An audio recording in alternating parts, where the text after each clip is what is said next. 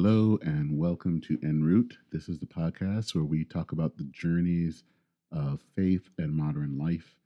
I'm Dennis Sanders, your host.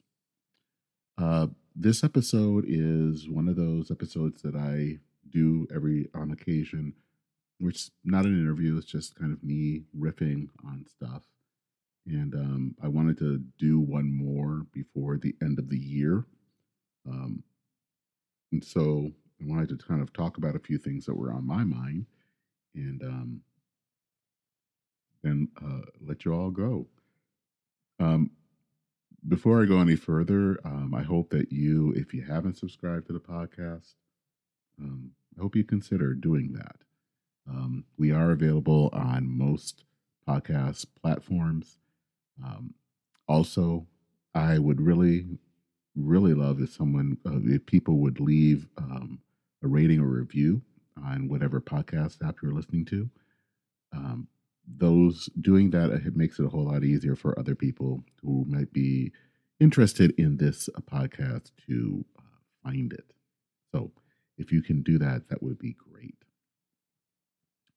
So there are a few things that I wanted to talk about. And the first one was kind of an explanation. I recently had an interview with Andrew Donaldson, who does the Heard Tell podcast. And he kind of noted that I tend to have this obsession with Sears. And the fact is, I do.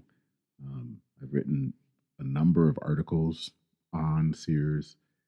And it's just something that rings in my mind that I feel like I need to get the word out because I don't feel that it's getting out. What I'm talking about here, for some of you who may not be familiar with this, is really to talk about the downfall of Sears. Sears and Kmart, which is also part of the Sears group, have over the last few years been more and more closing stores, and a lot of people think that this is the last Christmas that we will see these two retailers. Now, when everyone talks about Sears or Kmart, it's usually that they were behind the times, and that this is what happens when you don't modernize, when you don't get try to find new ways to appeal to customers, and there is something to that. I think both of these retailers really went through periods, I think in the 80s and 90s and the aughts, where they really, I don't think, were trying as much to keep up with the competitors. And I think that there were some bad moves that were made there. And I think that has, along with the whole talk about Amazon, a lot of people talk about, Sears was the Amazon of its day, and they are correct. And people will usually talk about the fact that Amazon is probably eating Sears lunch because, of course, they are a much larger company. They are just kind of basically eating up brick and mortar retail. But that's not the story. I think that is the narrative that journalists like to focus on. And when I talk about narratives, this is kind of a theory that I believe of mine, that journalists these days aren't as interested in seeking the facts as much as they are seeking the narrative. They're trying to find stories that fit the narrative that they adhere to. And I don't think that Sears adhered to the narrative. The narrative for Sears and Kmart is that they didn't keep up with the times. And this is the result. But that isn't really the story. If you've listened to my interview with Warren Schulberg, you will know why it happened. And I won't go into all of it. I will put some links in the show notes about the hedge fund manager, Eddie Lampert, who basically was the chairman of the board and bought Kmart and then merged it with Sears. And the long and short of it, without going into a whole spiel about that, is that Lampert never updated the stores. The stores were ridiculously behind the times. And I can remember going into Kmart a few years ago. Um, Sometimes I needed to get something, and that was the only place where I could get it. And by that point, Kmart was a pretty sad place. You know, if you had gone into a Walmart or a Target, you would have seen those kind of self serve checkouts. And basically, walking into Kmart was like it was 1979. Nothing had really changed. Things were really kind of backwards, and you can even see it in the workers. The workers just weren't enjoying themselves. And I could say the same if you went into a Sears store. Sears had not updated in many years. Was looking a little tired and just not moving forward. And I think he did everything he could basically to take money out of the company. He really wasn't interested in trying to turn around Sears to make it better. But like I said, I'm not going to go into the story of Sears, but why am I so interested in this story? And it really, to explain why I'm interested, you have to kind of understand who I am. Obviously, if you've been listening to this podcast, I'm someone that probably leans on the center right. Um, I believe in free markets. I believe that capitalism can do good in the world. But there's another part of me, if you've also been listening, that I grew up in Flint, Michigan. My parents are retired auto workers. Um, they were very much involved in the United Auto Workers Union. So I come from this working class background, and even though I tend to lean more towards the right, um, I can't really get out. I can't distance myself from that background that cared about labor, about the worker. Um, I think I just do it in a very different way. It's one of the reasons that I really like groups like American Compass, which is a center right think tank that is truly focusing on trying to look at the economy away from the kind of, I would say, Reagan Thatcher view towards something kind of a little bit different. Um, and so I feel that there are just a lot of things that I think Sears is showing in many ways what's going wrong in American society, especially in the economy. Sears, I think if you went back when I was growing up in the 70s, it was kind of the it was basically the symbol of middle class life. And Sears and I think J.C. Penney to a lesser extent, these were places where the middle class went. That's where the kids got their school clothes and parents got their lawnmowers and appliances. This is where they went. And so that was the epitome of what it meant to be a middle class person. I think as things have changed, especially as we've moved into the 80s and then 90s and then the early 21st century, the middle class in some ways started to wane. One of the things that is interesting, I recently read a story in The Nation magazine that actually came out about 2 years ago, and I will put it in the show notes. And it reflected on Sears from a worker standpoint. Not surprising because, of course, it's The Nation magazine. But it was fascinating to read about these people who, in some ways, were making a good living working for Sears. And what happened when Lampert took over, and basically how they ended up screwed, how they lost health care, how in some cases they kind of got less in pensions. All of this stuff happened, and it really, I think, messed up a lot of people's lives.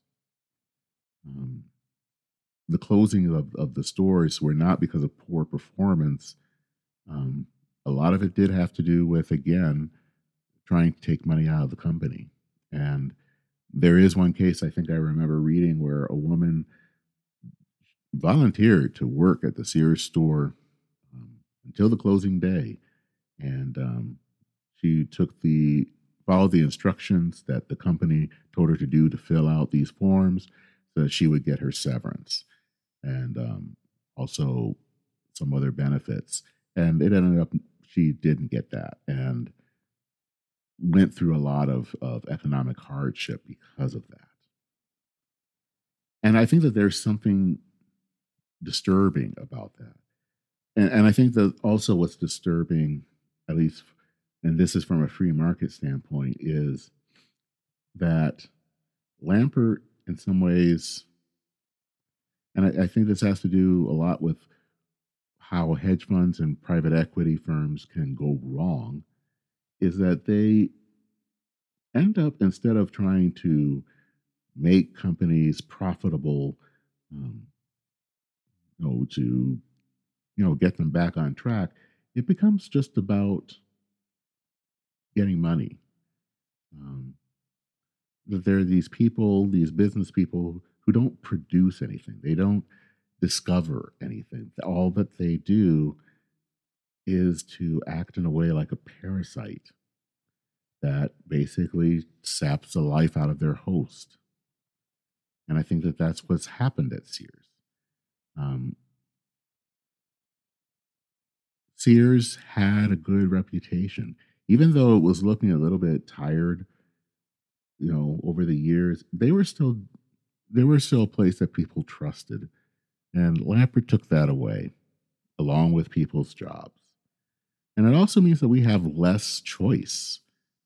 Um, we don't have that type of store. And I think maybe it's as I've become of a certain age, um, where I don't go to the young people's store anymore. There are fewer and fewer places where someone in their middle age can find good clothing. Sears was probably one of those places, used to be one of those places, but it's not anymore because it's not there anymore. And Kmart could have been a competitor to Walmart and Target, but it was never really given any money to compete, and it doesn't really almost it doesn't exist anymore. And I think that all of this has to say a lot about the American economy, American society, that seems very interested in profits, and it really doesn't matter how you get those profits. Um, in Mexico, Sears still exists. Um, it was it's either partially or has a good chunk of it that's controlled by a company run by Carlos Slim. For those of you who don't know, Carlos Slim is probably one of the richest people in the world. He lives in Mexico. He is a Mexican citizen, and his company bought Sears. And if you go into a Sears store in Mexico, it's like night and day. They have the latest fashions. Everything is doing well. If you went to Australia, Kmart is owned by a different company there, and they are a competitor against some of the other discount stores in Australia. So it seems like in other societies, there is still this interest in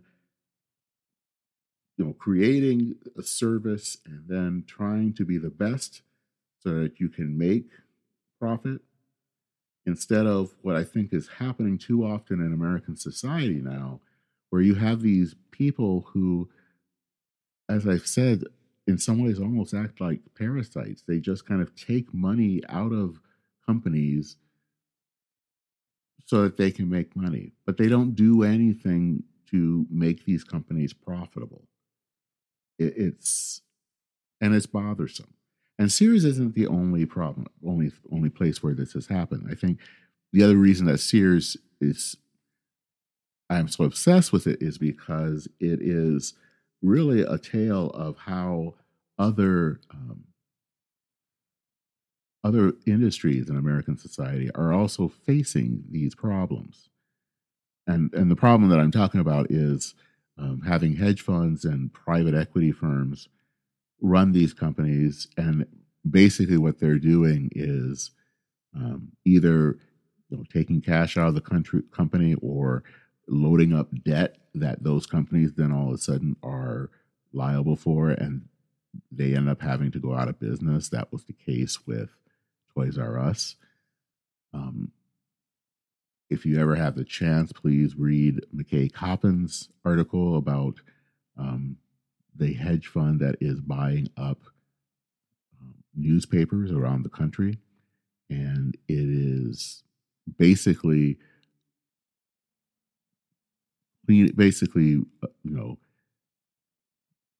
again, taking money out and leaving the company or in the paper with very little resources for them to cover the news.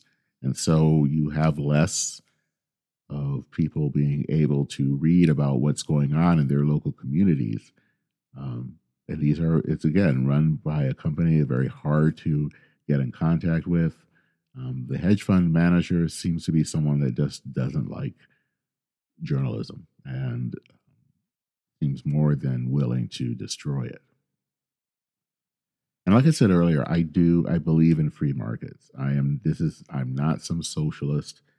So you're not going to hear me talking about, you know, the state controlling something or what have you. But the way that money is being made here is not honorable. It isn't made after hard work, after trying to do what you can to get market share, to do what you can to please the customer. It's done by simply, in some ways, robbing people, taking money out of the company so that you can support yourself and your friends who are on the board, and the workers and the customers, well, they can go pound sand.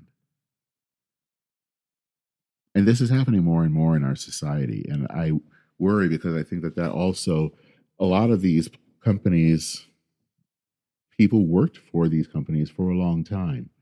And these were jobs that um, paid, again, good money. These are probably not jobs necessarily for people with a college degree, but it meant that someone without a college degree had a chance and a shot for a good middle class life. And I worry that these firms and what they're doing and how they're doing it is giving the middle class less and less opportunity to make a good life for themselves. And then you wonder where this is all heading. Because I don't think that in the end it's heading towards a good place. I think it leaves the middle class, the working class, with less prospects for growth, for moving up. Um, that makes people more resentful. Um, I think that there is a reason why we see Trump and the kind of rise of populism is because there's a lot of anger about how the current system works. It does not mean that we should listen to Trump. The man is a wannabe dictator and an idiot, but you can't appreciate why people in some ways are looking to this guy, because in some ways they reject what they think is a system that no longer supports them. So, I mean, I think that's why I focus on Sears. I mean, I wish really that there were some way that people could band together and put a stop to this. I don't know for how long. I wondered if someone was going to come and sweep in and say that what was going on here was wrong, that they were hurting the company, and that they would come up and buy the company from Lampert. But no one ever did. No one ever on the board was willing to do that. And my only belief is that they thought that they got theirs, and why should they worry? The other thing that I think has been disappointing is the media. I don't know how many people I would sometimes share some of the stories that I wrote with others. And it wasn't that I wanted to get credit for the stories, but I wanted them to look into this, to tell the story. And there are a few places, few journalists that have done that. I'm thankful for someone like a Warren Schulberg who has been following this story for a long time. But I would share this with different groups, different podcasts, all of them hoping that they would take up this story and really get it to a larger audience. And they never did. And I think again is because it didn't hit a certain narrative. And I also think that our national media really focuses kind of on what they think the media the audience wants. So I think sometimes maybe they're interested in the kind of the clickbait um clickbaitization of our media, and so we want stories that are going to titillate, and this story, which is really kind of hard to understand, um, doesn't necessarily move people, which I think is sad because our desire in some ways to be entertained comes at the cost of these people losing their jobs, and communities that end up with large spaces that are empty and that they have to try to find some way of dealing with. I think it would be helpful if I would see more of that happening, but it doesn't. And I know that sometimes I feel like, am I crazy because I focus on this so much? And I think, the problem and what has been so maddening is that, Sears probably at some point could go out of business, could have gone out of business. Like I said, it was losing, both of those companies were losing their stature. They didn't have that same um, shine that they once did. And I could see them both going out of business. And had that happened, I would not have been bothered and I wouldn't have been so obsessed because, you know, in that case, that was a company who didn't try to do what they could to um, improve to keep up with the times. And also, that's kind of the normal way of how businesses happen. They begin, they rise, they may even become titans in their industry, and then they decline and go out of business. But what happened with Sears is not natural. What happened with Sears, in some ways, looks like it's natural, but it's in some ways euthanasia. Um, it basically took a somewhat healthy company and then decided to kill it um, in order to make a few bucks. And that also bothers me because I can understand that if Sears went out because it didn't um, keep up with the times.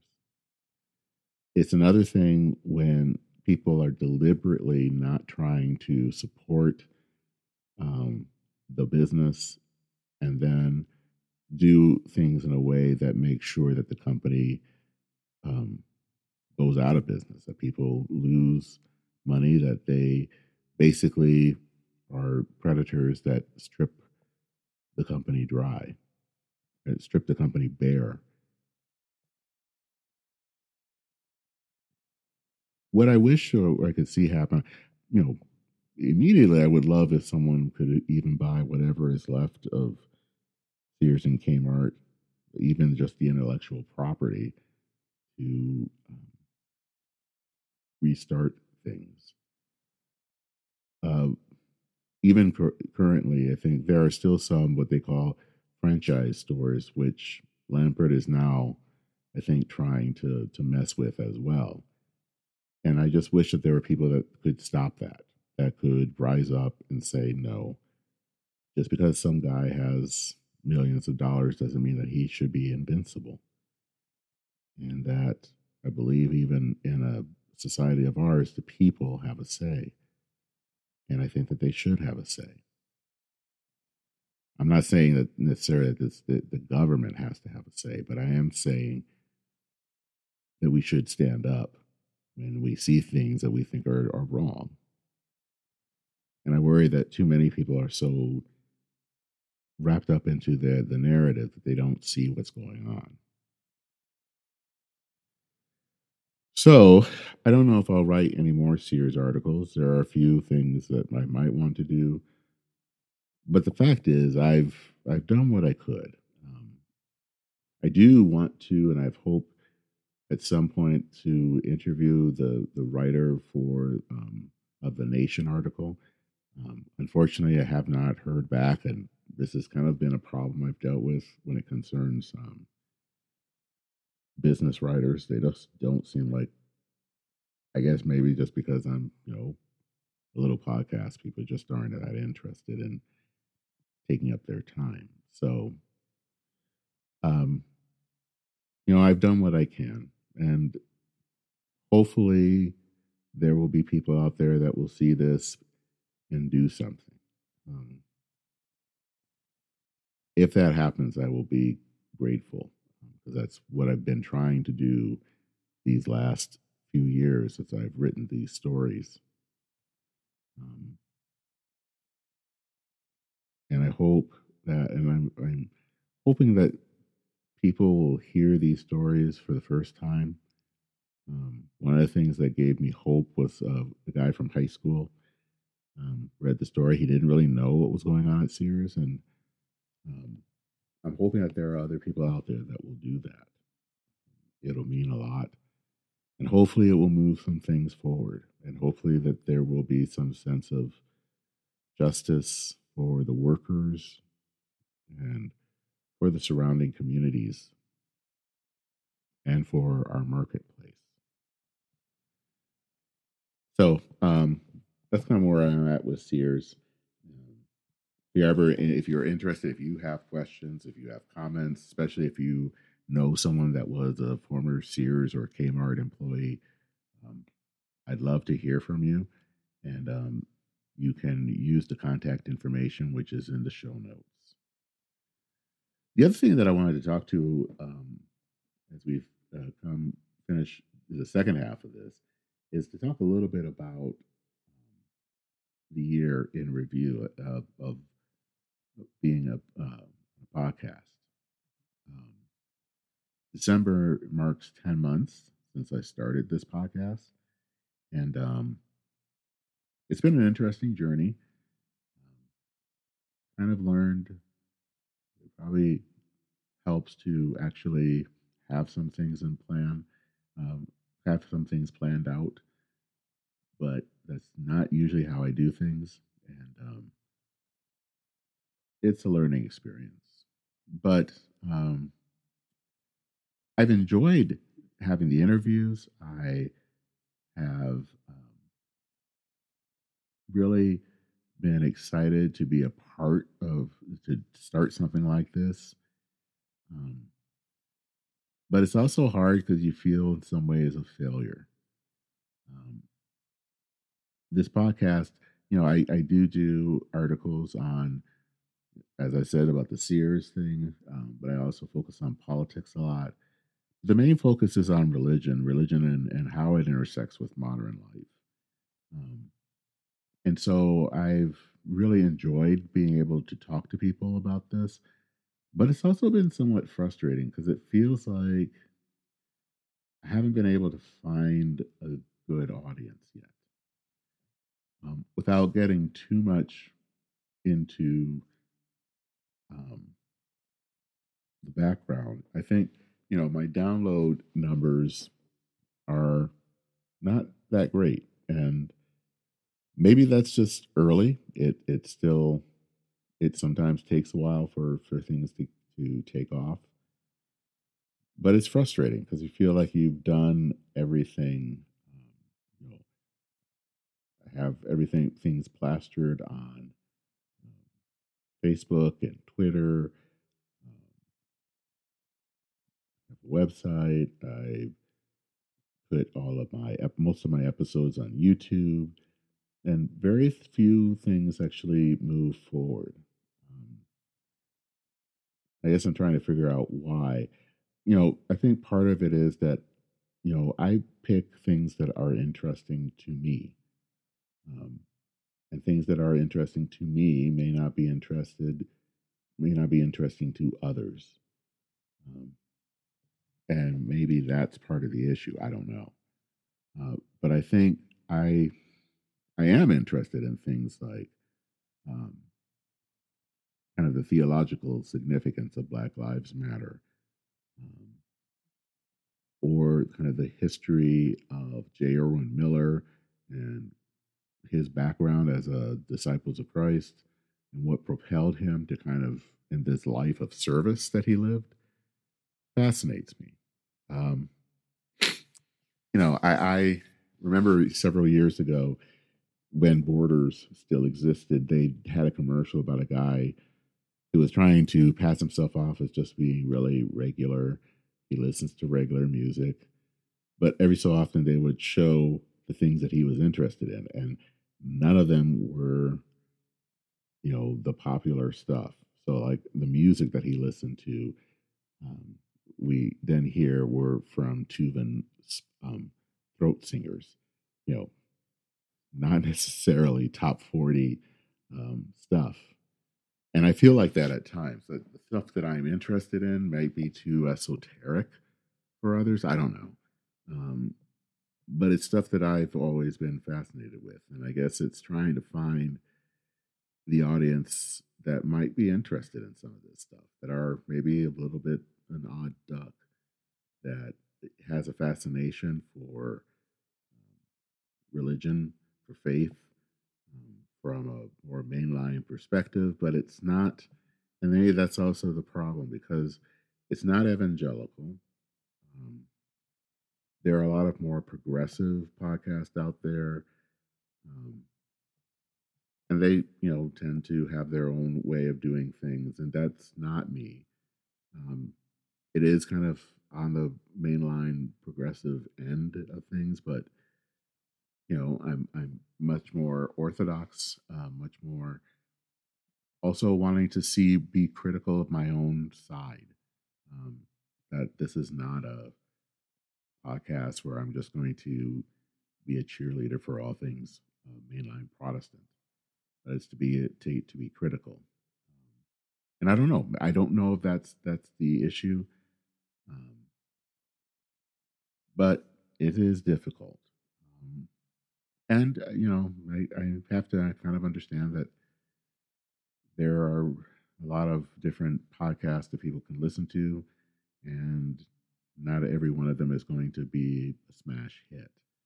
Um, but I would love to have more people listening to the podcast. Um, I do try to make sure friends know about it. And, you can only do so much. And I'm not going to stop doing this. I mean, I think that there is something of value in talking about this, and in being willing to kind of ask some questions that don't normally get asked, or talk to people that I don't think normally get talked to. I think that that matters, and it's trying to be timely, especially on matters. But like I said, I don't think that it's always going to be the the major issues that people are following, that everyone's following, and so everyone wants to look and talk about. Um, and so, one of the things in coming up will be, talking to someone about being a deacon. There will probably be one or two people that I will be talking to about that. That's not anything that people is always that fascinating. And when I mean deacon, it's in some traditions. Those are also ordained positions or consecrated, I should say. And so I'm always curious, and that's probably not something that is very famous, but it's something that I want to talk to. Um, I did an episode a while back with a pastor of a congregation that looked like it was going to close, and it has stayed open. And I think that those are stories that are fascinating, but I don't know if it's linked up to the main stories of the day. And so it's not always as interesting for others. I think, running a podcast is a challenge. The other thing that I think is also a challenge is that I don't have a producer or other things. I do everything for this podcast. So that includes putting the podcast together, um, typing up and all the show notes and making sure that it gets distributed. All of that is something that I do. So, that's probably one of the things. It would be nice if there were, um, especially someone that could help with distribution. 'Cause I think sometimes having someone else look at this might be easier than just for me to try to figure everything out. But that's kind of where that is going. Um, in the next year, I really look forward to doing a little bit more and some other stuff. Maybe focusing on some issues, especially facing my own denomination. Um, I'm also, because it's an election year, I want to see where religion and politics intersect. So I think that that's kind of where I'm heading in 2022. Um, and of course, I will probably be doing some things to deal with the coronavirus, which seems to never, ever, ever, ever, ever, ever leave us. Um,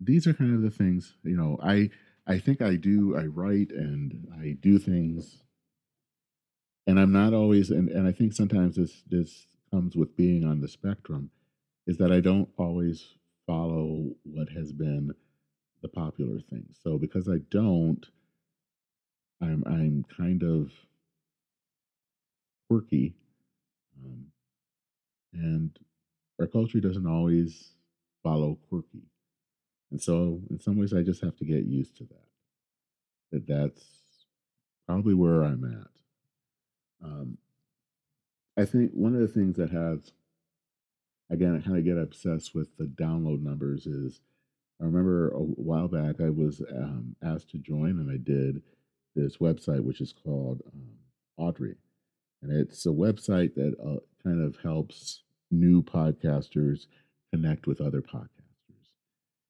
And I happened to read an article, a website about the website, and the guy who wrote it was incredibly dismissive of it. And he said basically, well, this is a website for losers. Don't have very many people listening to them. And, these are losers. And he, of course, had his bona fide way of having 10,000 people listen to him or whatever. And other than that, I thought it was complete bullshit. Um, there are a lot of people that they try very hard and they do their work, and they're not losers.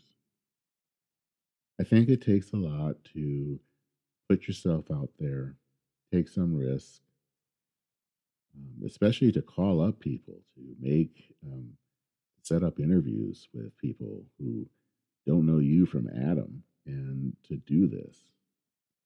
And would you like to have more people listening to you? Yes. But I don't really like when people basically say that I'm a loser because, of course, I don't have, 1,500, 2,000 people downloading my articles or my episodes. I think, you do what you can, and all you can do is make sure that people get the message and that they will hopefully listen. And if they like something about the article or the episode that they read, they'll pass it along to someone else. And that person will pass it along to someone else, and so on and so on and so on. All you can do is try. And I think that that's the thing that I am thankful for. I did this year in 2021 is that I tried to do this. There are a lot of people who could have thought about doing this and just didn't. Um, and for whatever reason, I was willing to put myself out there and do it. And I'm thankful. Um, I'd like to have other people listening, more people listening, but maybe that just takes time. And maybe I also just have to remember why I'm doing this. It's not necessarily for the downloads, even though I would like to see more, but it's because I think that there are issues that need to get out there. Um, when I was a kid, one of the reasons I was interested in journalism was because I wanted to tell stories that people didn't always hear. Um, being a person of color, there are stories that the wider society doesn't always know about. And I'm not saying that saying this is the evil United States and they don't share that. It's just the way things are, and I think it's important to find those stories and tell them. And because someone will listen to it. It may not be the way you expect, but someone will listen and it could change someone's life. Uh, what else do I have here? Oh, I'm going to be writing, I'm kind of writing it right now, um, about the website From Forum. For people who are not aware, From Forum was a news website that existed maybe, I think, from about 2009 to 2014. Um, as the name suggests, it was run by David Frum, who, if you are someone that follows politics, he is a Canadian American writer. Um, he was on a speechwriter for George W. Bush.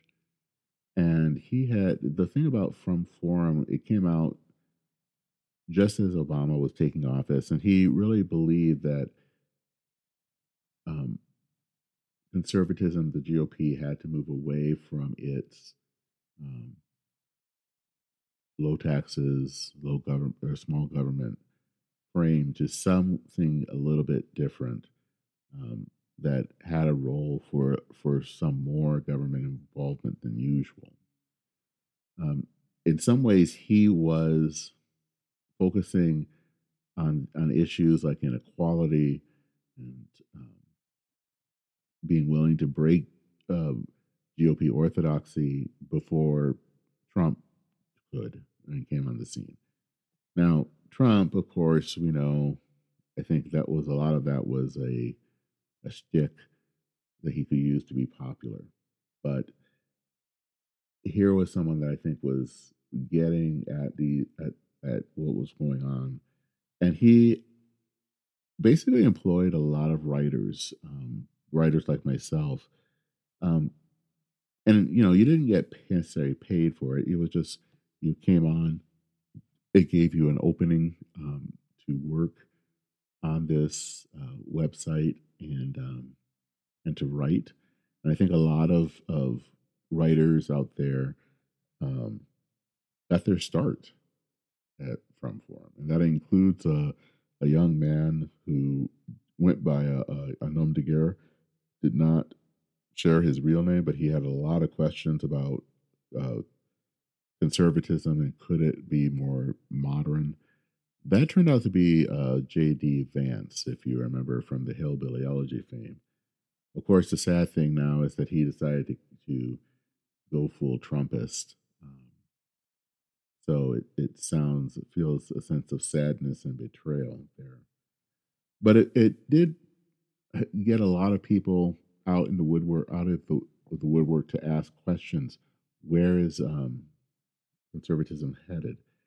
Um, From Forum did have a one or two reporters on it, but the rest were all volunteers. And I think that there is still a need for something like that. But as much as I love both the Bulwark and the Dispatch, which are both uh, Trump skeptical conservative websites, there really needs to be a place that's willing, in some ways, to be iconoclastic. That is on the center right, but is willing to kind of break some icons and question some of the assumptions. That isn't just talking about how bad Trump is, and he is bad, but is also trying to offer some solutions. How do we address the stagnant incomes of the middle and working class? How do we deal with income inequality? It's not that, and how do we, in some ways, strengthen democracy? Not just worrying about 2024, but even farther down the road. These are important issues. And I think the great thing about From Forum is that it really drew from a wider audience.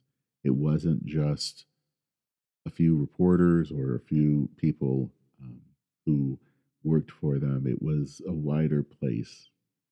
And I would love to see a From Forum of some type return. It doesn't have to be From Forum, but some place that allows for writers from all walks of life to kind of ask that question or think about what kind of conservatism do we need in the 21st century?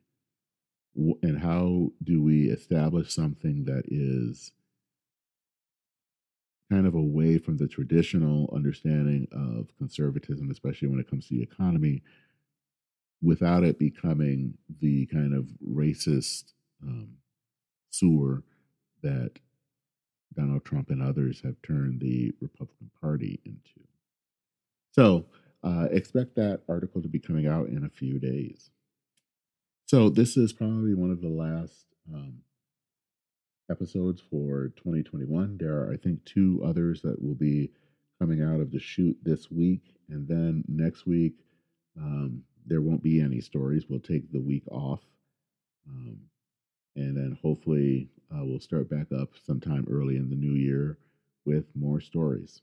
So I just want to say thank you for everyone who has listened, people who have passed the stories on to others, and people who have also said a kind word of encouragement to me.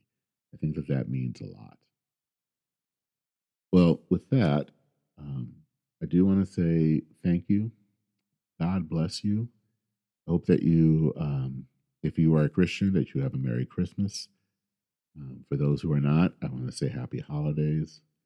I hope to see all of you in the new year. Stay healthy. Get vaccinated if you haven't. Get a booster if you haven't. And we'll see you next year. Take care, everyone. Godspeed.